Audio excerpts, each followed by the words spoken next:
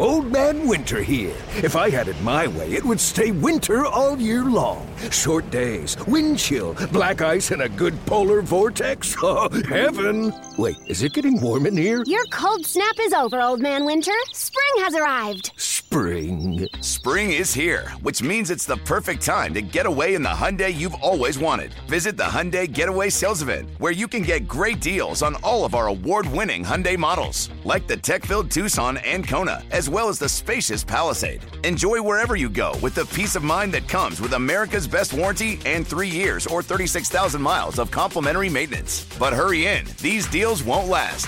Add more joy to your journey at the Hyundai Getaway Sales Event.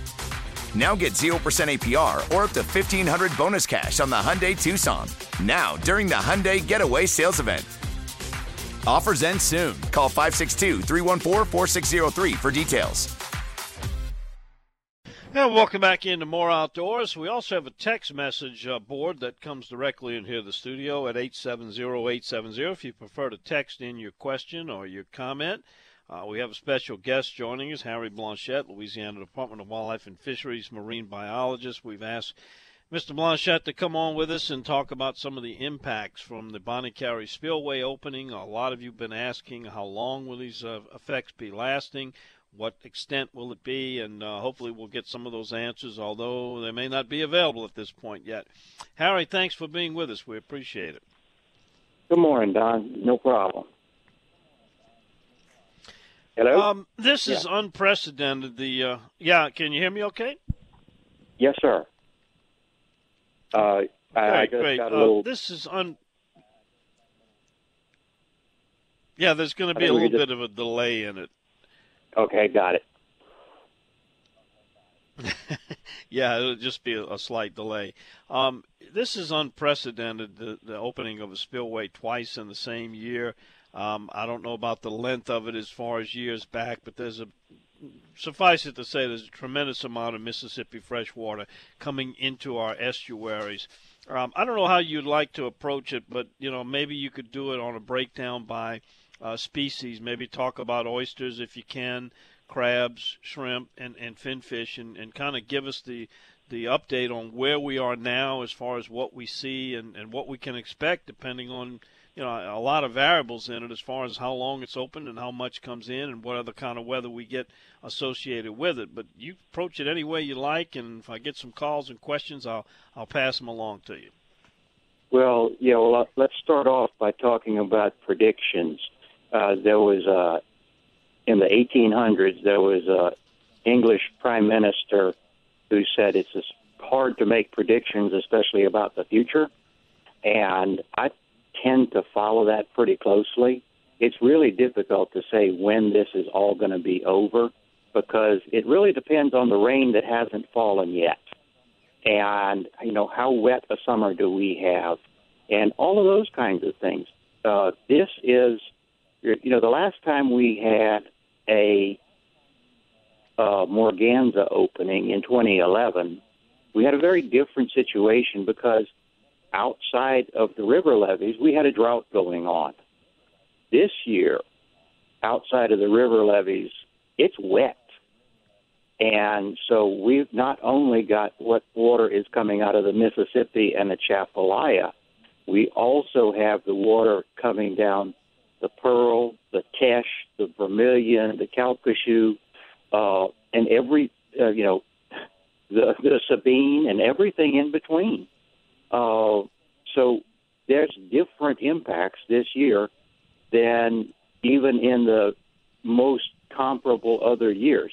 It's, every year is the same as the other years. They're all different. So having said all of that, just start off with oysters. Oysters are a very good sentinel for what's going on in the estuary because they can't get up and swim away. So they have to take it or they can't take it anymore and they die. We have seen pretty extensive oyster mortality in some of our public oyster seed grounds east of the river. We are seeing some areas also in other areas that are beginning to see some stress. we're seeing some mortality in the Vermilion Bay area, which is, of course, receiving all of that water coming down the Atchafalaya.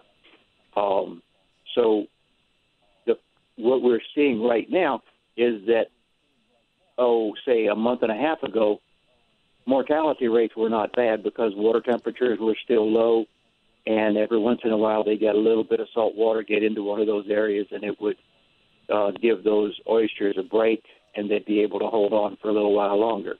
Well, the water temperatures have warmed up, and so they can't hold on as well as they could a month or so ago, and we're starting to see more extensive mortality.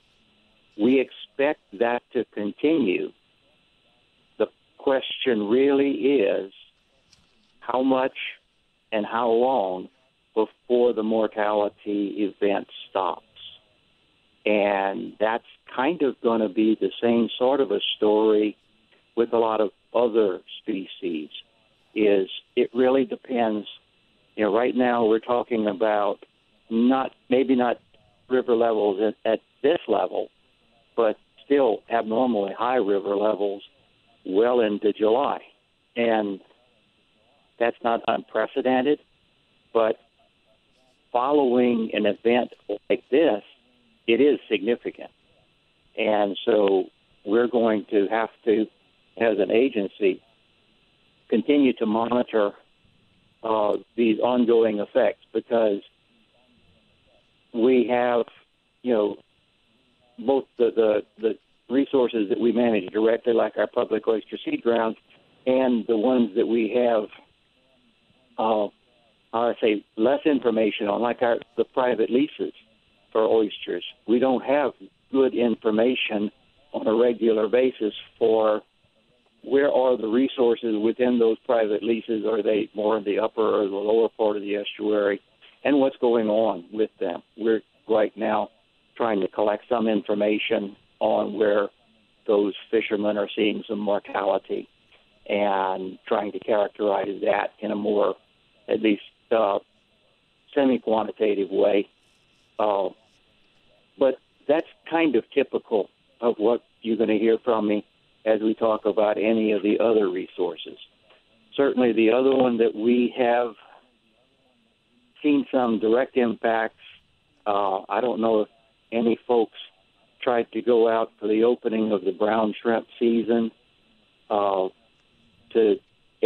essentially that is the brown shrimp crop this year has been significantly impacted by the flood event. Brown shrimp are another species that requires salt water, and even prior to the opening of the season, our fishery independent samples, the ones that we use to set the season, showed a remarkable reduction in catch per effort prior to that opening compared to our long-term averages of that. We've been doing this for quite a while now, and if you just look over the last 10 years, this year we were expecting this to be a poor brown shrimp season.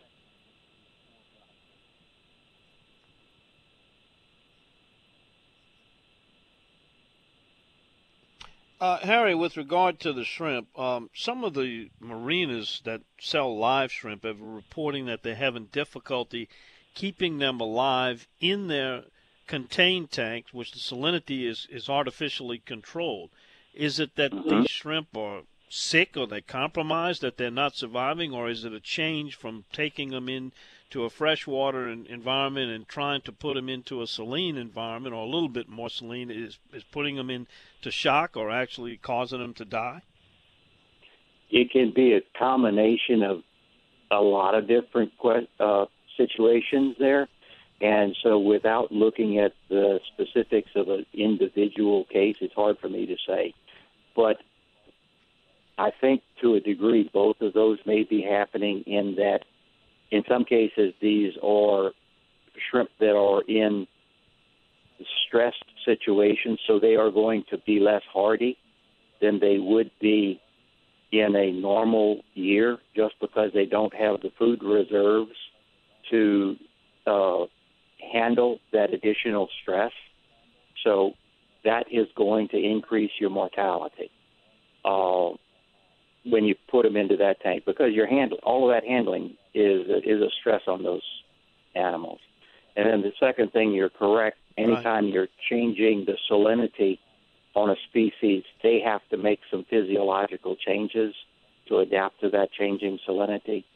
So it's one thing if that shrimp adapts itself over time, but if you dip it out of water in one salinity and throw it into water in another salinity,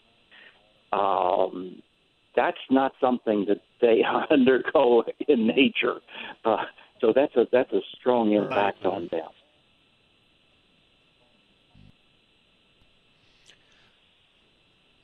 All right, we're going to take a break here, Harry. When we come back, I got another question. I want to get back to the oysters, and we'll do that. If you've got a question or a comment for Harry Blanchette about the impacts of Bonnet-Carré or the Merganser spillway water entering into our estuaries, we invite you to call 504-260-6368, or we have a text board 870-870. We're right back after this. And we have with us marine biologist, Louisiana Department of Wildlife and Fisheries, Harry Blanchette. We're talking about impacts of the Bonnet-Carré spillway, diverting water through the spillway into Lake Pontchartrain, into Bourne, areas of Lake Catherine, the Ship Channel, Breton Sound area. In fact, the complaints all the way from the Mississippi Gulf Coast about negative impacts. Harry, getting back to those oysters, you mentioned extensive mortality east of the river.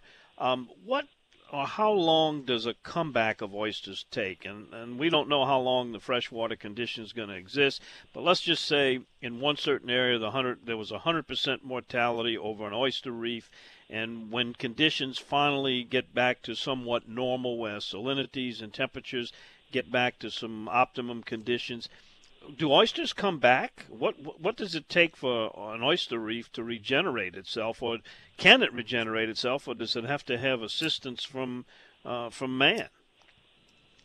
Oyster reefs are really a classic case of what an estuarine animal is. They are very adaptable. The reef itself is there because the conditions are changeable, and it has survived those kinds of variable conditions over a very long period of time. Now, certainly, as our coasts change over time, there are places that become more or less suitable for oyster reefs. So that's why there's cases where we've got reefs that are, tens of feet deep that are no longer productive just because the salinities are no longer there. I'm thinking specifically about some of those historic reefs that were off of the Atchafalaya Bay.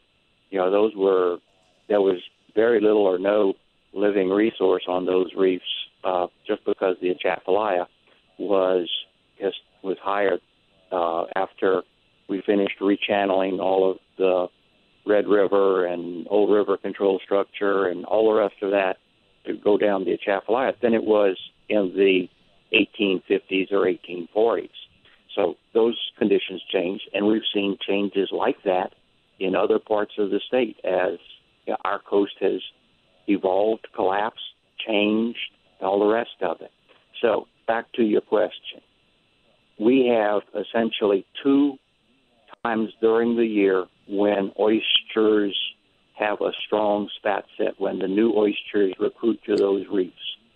And one of them is in the spring, and one of them is in the fall. Well, the spring spat set is probably not going to be much of anything in any of the areas that are being impacted, just because we're talking freshwater in those areas. You're not going to get a spat set. But what you are doing right now is those oysters are dying. They're opening up. And that is going to be a lot of fresh shell material that will be available for new oysters to set on in the fall.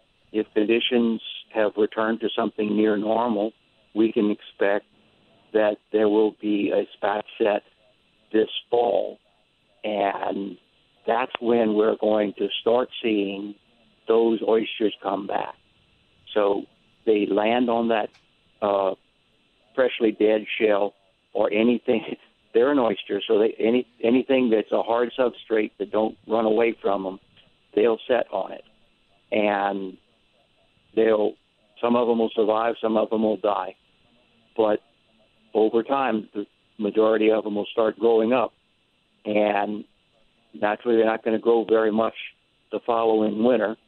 But then next spring, if conditions are normal, but let's say if conditions are similar to what we have historically expected, because I don't know what normal is anymore. We've had so many strong exactly. spring floods that we have to kind of caveat that a bit. So if conditions are moderate in the spring and we have decent survival in those areas, then they'll have that first summer of growth.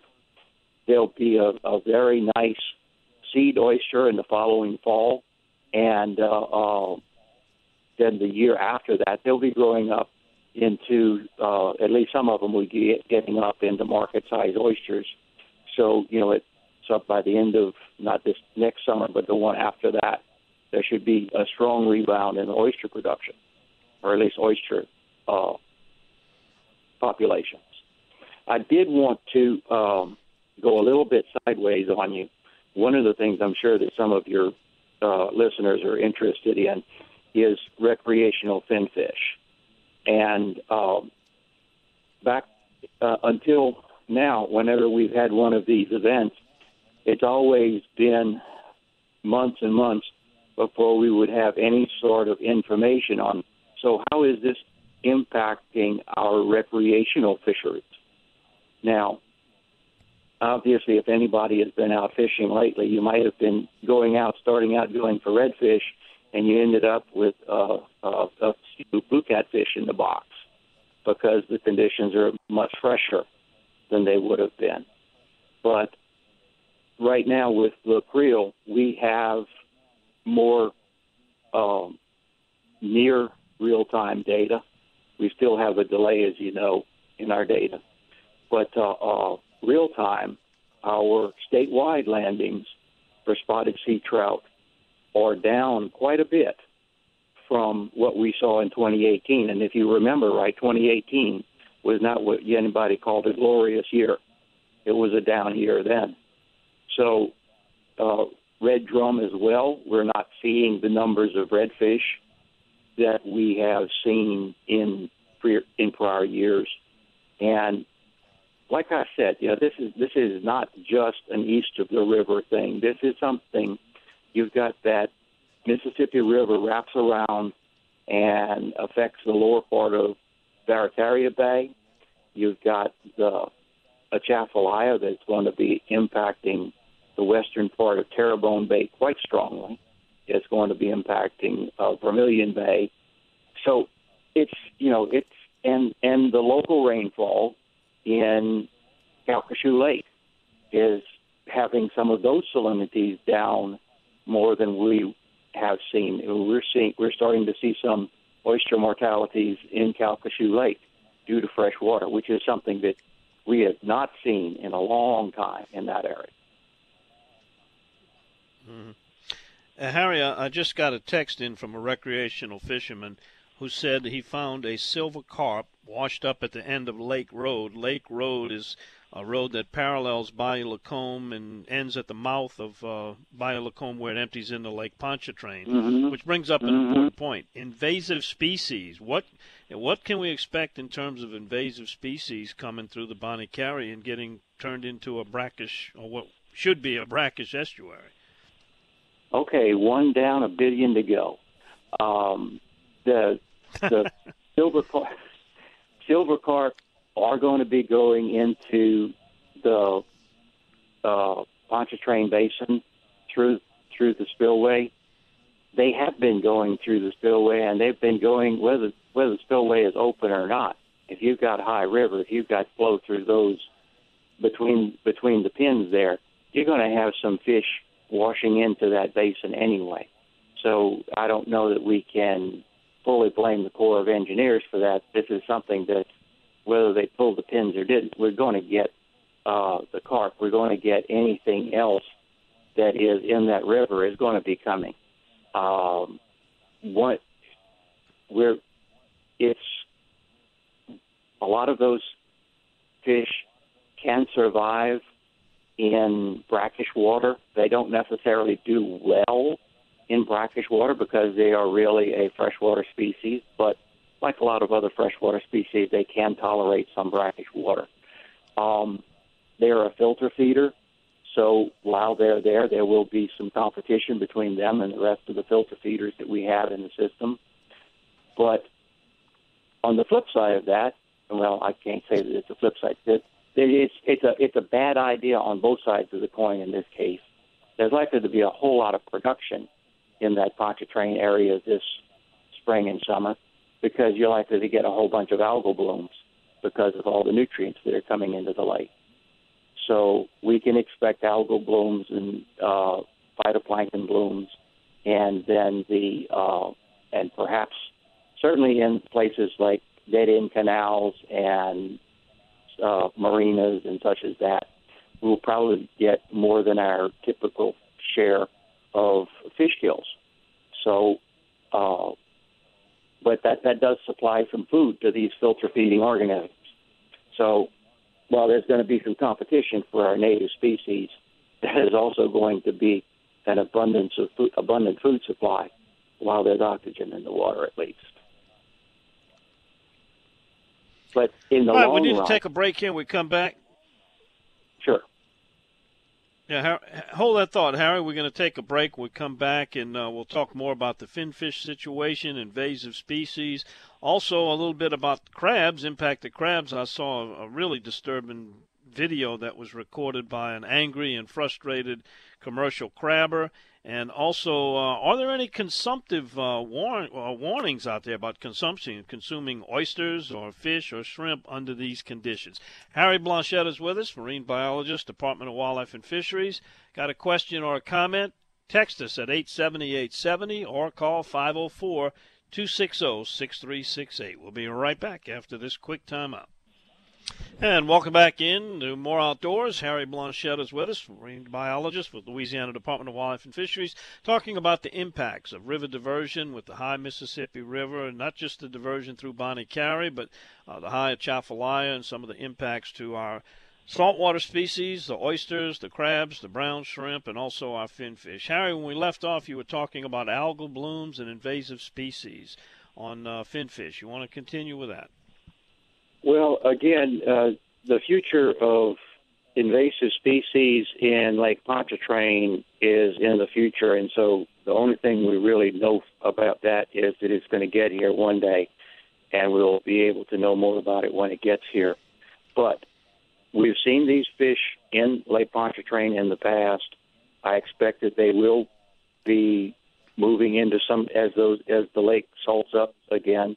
They'll be moving into some of the rivers, and so they may have some impacts in in some areas where we have not seen silver carp before. And this is a species that if you're flying down in a fast boat and one of these things jumps in front of your boat, as they tend to do, those things hurt when they hit. Be very careful. Hang on to things. They will knock you out your boat if you're not being careful. And one of them jumps up and hits you. It's a safety issue. And now, how long this is going to last? Like I said, we've had these in the river for quite a few years now, and we have seen them not really get established in places like Pontchartrain, but we certainly are seeing more of them in places than we saw 5-10 years ago. So it's hard to really predict how important that's going to be in the future. I just would want people to be aware, be safe, certainly be sure that you're wearing a life jacket as always, but we now have a whole new reason to be wearing a life jacket. And so I just leave it at that. You started to talk about blue crab, and what we saw with blue crab is that commercial landings of blue crab, we don't have very current data. The latest that we have is through April. Typically, it takes a while for us to fully process the data that comes in from commercial trip tickets because we have to be sure that all of the numbers are actually what somebody wrote down and not that is an 8 and not a smeared 6 or a 5 or something else. So getting all of the numbers straight takes a while. However, we are looking at some preliminary data from April and March, and it does look like blue crab landings are down for those 2 months statewide. And how much those landings are down does vary across the different basins. Some are obviously more impacted than others. So to the point you had made, yes, blue crabs definitely are, the commercial landings of blue crabs are taking a hit right now. But what that means once the water goes down, how long is it going to take blue crab to come back into those systems? That's a swimming crab, and they're going to be coming back a whole lot faster than oysters will. So it's a lot of it is going to depend upon what those conditions are in July, August, September, for us to know what we're going to be seeing during those months. But I expect that blue crab will be back. That's going to be one of those fish that we're going to be starting to see sooner than some of the others. How exactly are crabs impacted by fresh water? Is it a mortality situation, or are they just displaced and not available to the fishermen? Because I've caught crabs and seen crabs in places like Bayou Gauche and the Zalmans, which have very low salinity rates, and the crabs seem to be doing fine. They're not very fat as far as for the table, but they certainly seem to be healthy. How are they impacted by fresh water? Well, crabs are pretty much like some of our other species. They can tolerate very low salinities. Male blue crabs, especially, will go all the way up into fresh water, and so that's like what you're talking about. Some of these areas, you can get, that's that wintertime fishery that you get for those big male blue point crabs in some of our very fresh areas. Same thing with the juveniles. They can tolerate near fresh salinities, but they really are not a freshwater species. They need to have a little bit of salt in the water. So as those juveniles are there, you're going to see them more concentrated further south in the system. And so they are going to be not in places, and certainly the adults. The female crab spawns in high salinity water, typically offshore.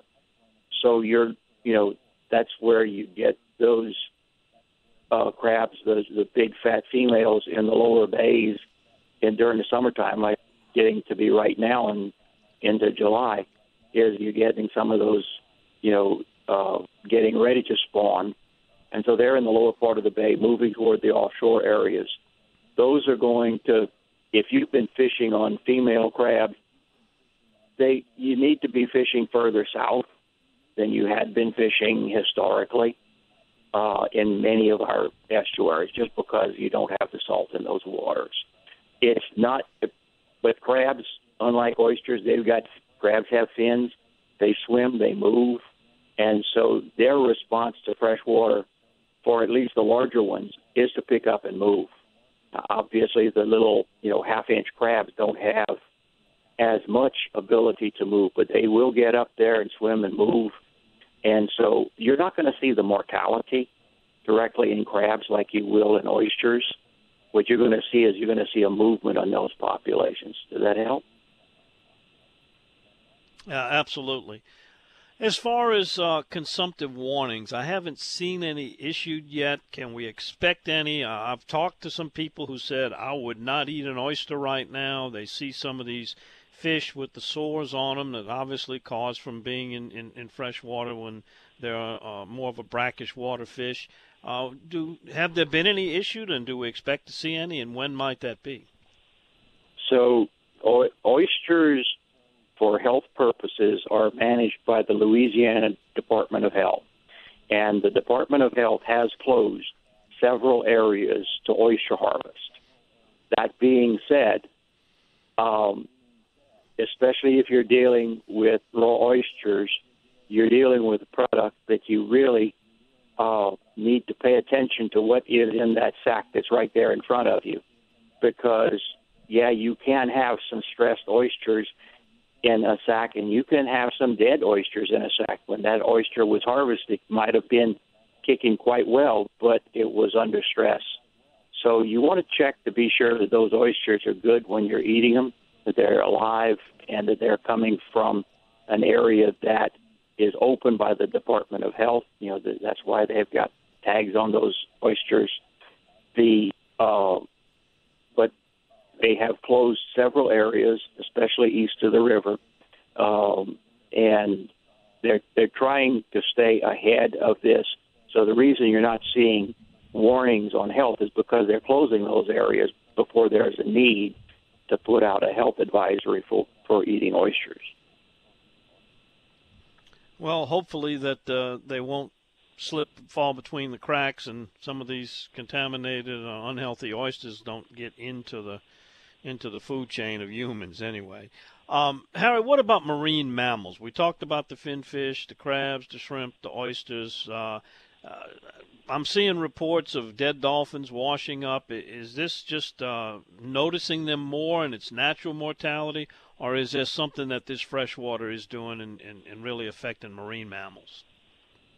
Honestly, I don't know. The marine mammal piece is being handled through our Office of Wildlife, and we have been working with NOAA to respond to reports of dead marine mammals and sea turtles through our Office of Wildlife. And so they're making collections and doing necropsies and making those evaluations, but I don't have the information on that myself. Mm-hmm.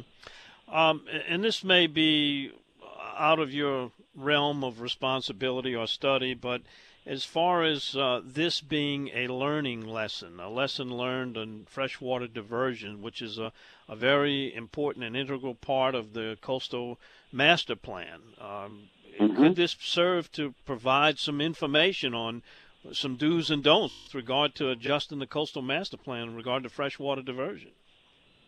Well, certainly hopefully we are always learning stuff from everything that goes on in our coast, because that's how we come up with a good plan to begin with, and that's how we pay attention to make sure we don't make any more mistakes than man normally does make.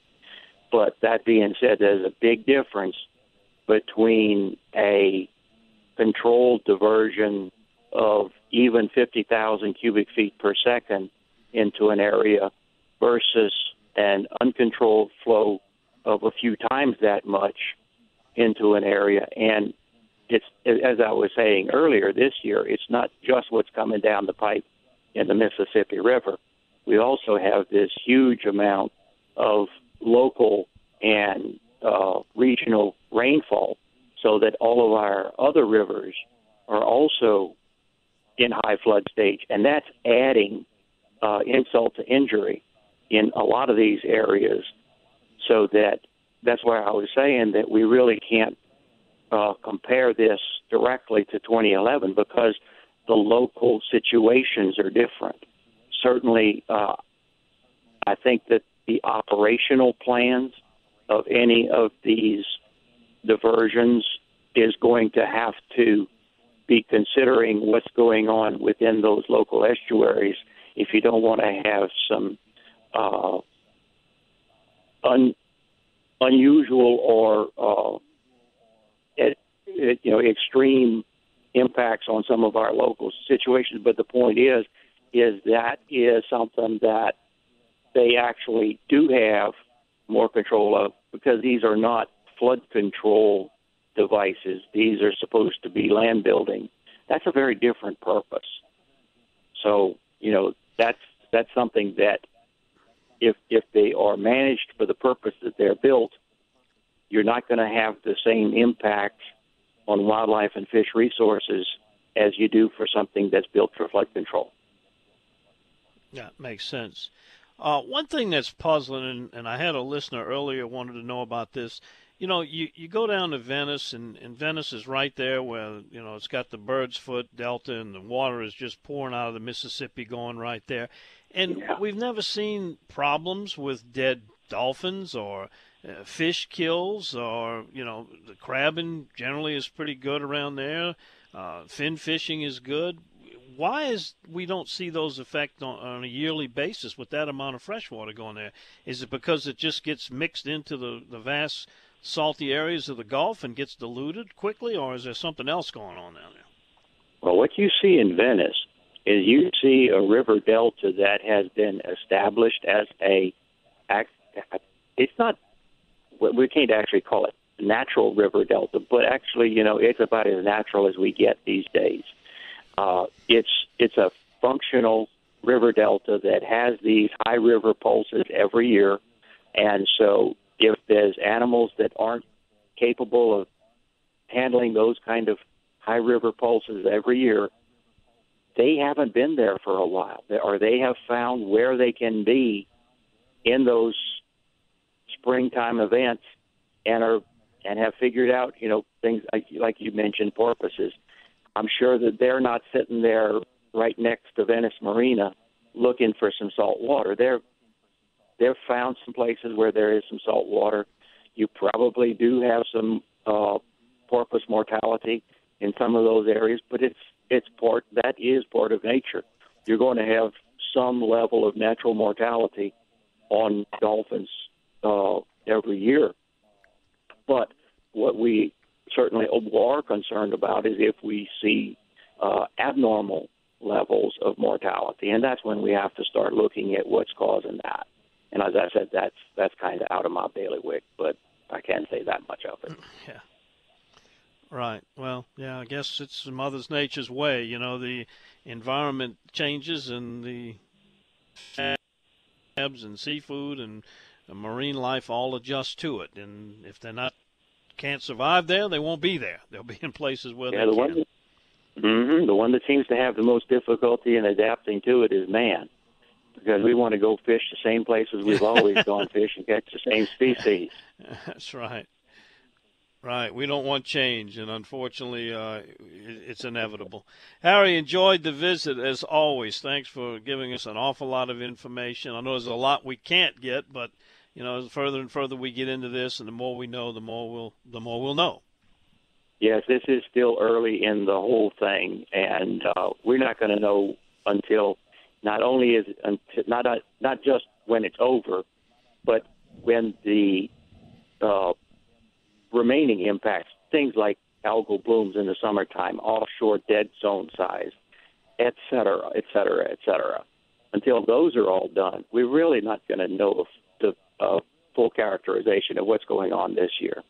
So, you know, everyone is anxious for us to say what the impact of this is. We're doing our best right now to monitor what's going on, to collect as much data as we possibly can, and to get it out as quickly as we can to people like federal government and other places where people who are concerned about fishery disaster are going to have to turn to eventually. But we don't have those answers until the answers actually are available. And right now we still have an awful lot of unanswered questions. Agreed. Thanks again, Harry. We always appreciate it. No problem. Thanks a lot, Don. Have a good weekend. Harry Blanchette, Louisiana Department of Wildlife and Fisheries marine biologist. All right, we got a few minutes after this break. If you want to get a call or question in, we welcome it at 870-870 or 504-260-6368.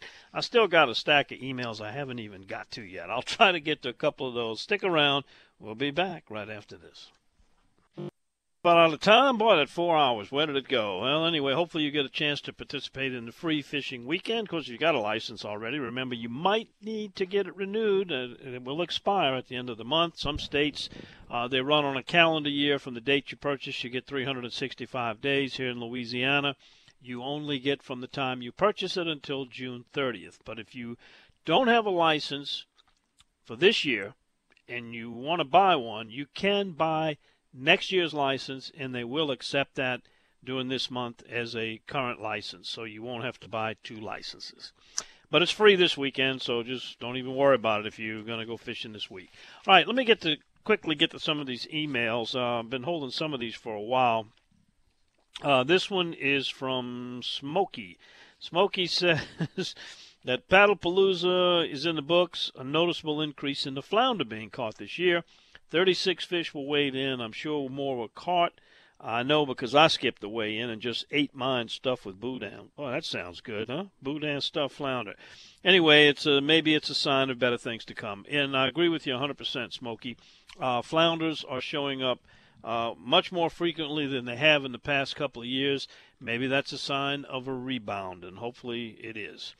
All right, here's another one. This one is from Nancy. Nancy said, I forget which charter captain hosted a talk on starting a charter lodge business.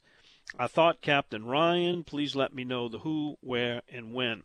What Nancy is referring to is a segment we aired on Bayou Wild TV, and it was Captain Ryan Lambert. We asked him to kind of profile what it takes to run a charter business. You know, that's kind of one of these living the dream businesses. In fact, there's been several fishing guides that name their business Living the Dream. Well, sometimes it's a nightmare, and some of these guys will tell you it is not an easy business. It's very difficult. You have to wear a lot of hats, not just a fishing hat. Yeah, you got to be a good fisherman, but you also have to be a good host and a good joke teller and a good cook, or have good cooks, and take care of a lodge. And there's a lot of things involved in it. Be an accountant, run the business, the red and the black ink, the profit and loss statements, filing taxes. It's a business, and it's a service business. It's not I get to go fishing every day of my life at all. The customer is the one that you have to be concerned with, and I've seen that. Let's just put it this way. The Boot Hill Cemetery is full of would-be guides with good intentions. But anyway, the ones that are there that stick around as long as the Captain Ryans and the Mike Gallos and the Tofield Bourgeois, those guys, they do it right, and it certainly is smart of Nancy to actually take the hint and get some information before whoever it is she's interested in starting a charter business. Anyway, that program aired, I want to say it was the first week in March. If you go to BayouWildTV.com, look through some of the past episodes, it's either going to be the first or second feature that aired in March. And listen to Ryan Lambert, what he has to say. He's a guy that knows exactly what he's talking about. And then I get this one in. And this is a kind of a repeat, but it's good to remind people about it. This is from Arthur. And basically, to paraphrase his email, he wanted to know about charter boats that used to be called head boats. And there used to be a fleet of them. They left out of Empire. They left out of Grand Isle.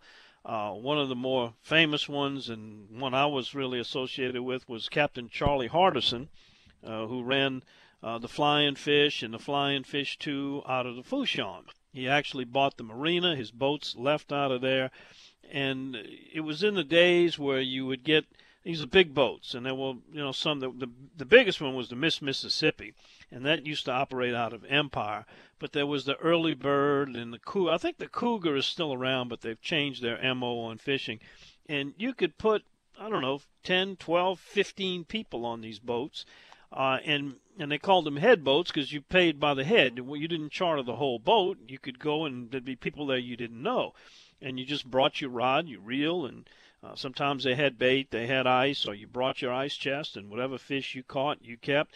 And it was a bonanza out there. You just go to a rig, and they would tie up to the rig, and everybody would drop to the bottom, and up would come the snapper, red snappers, and a mix of all the other snappers, vermilions, lane snappers, mangroves. But really the number one target was white trout and croakers. And I'm talking about bull croakers, 3-4 pounds, white trout that get up to about the same size, and they would put a double hook, and you just take a piece of squid or cut bait and drop it down to the bottom with a weight, whatever weight you needed to get through the current and get down to the bottom of the rig leg. And in no time, boom, boom, you feel a couple of bumps and start reeling up, and before you know it, you had ice chests full of these fish. Well, they haven't been there for a long time, and it's kind of puzzling because, as we were talking about this morning, Robbie Campos said right there by the Hopedale Dam, you can go there and load up on white trout. There's no size limit. There's no numbers limit, no quantity. You can catch all you want, any size you want, and keep them. Normal years, you would catch them right there by Chef Pass and some of those little areas and deeper holes in the lake right there and just load up on them.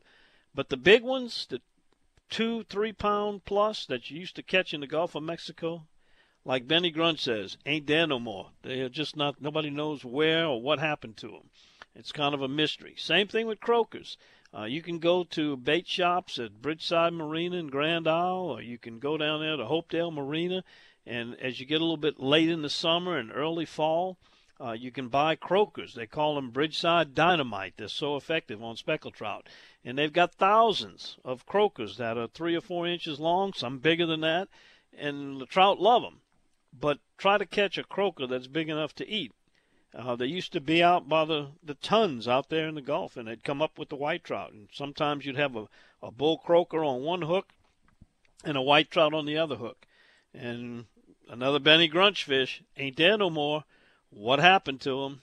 One popular theory, and I kind of believe in this, that back in those days, the snapper were really seriously and honestly overfished, not like what the government said recently. And because of the absence of snapper, these fish thrived. But when the snapper made the comeback, they outmaneuvered and out-ate the croaker and the white trout and took over, and so no more of them out there in the numbers that they once were. All right, that's Reed Alleman. He's singing a song I wrote called Cocodrie, and it's time for me to get out of here. And we'll see you again next week, 7 to 9, with another edition of More Outdoors. But before that, if you get up early, real dark and early at 5, you can catch the Outdoors with Don Dubuque Radio Network. Have a great weekend and try to fish, even if it's for free. See you next week. Old Man Winter here. If I had it my way, it would stay winter all year long. Short days, wind chill, black ice, and a good polar vortex. Oh, heaven! Wait, is it getting warm in here? Your cold snap is over, Old Man Winter. Spring has arrived. Spring. Spring is here, which means it's the perfect time to get away in the Hyundai you've always wanted. Visit the Hyundai Getaway Sales Event, where you can get great deals on all of our award-winning Hyundai models, like the tech-filled Tucson and Kona, as well as the spacious Palisade. Enjoy wherever you go with the peace of mind that comes with America's best warranty and 3 years or 36,000 miles of complimentary maintenance. But hurry in, these deals won't last. Add more joy to your journey at the Hyundai Getaway Sales Event. Now get 0% APR or up to $1,500 bonus cash on the Hyundai Tucson. Now, during the Hyundai Getaway Sales Event. Offers end soon. Call 562-314-4603 for details.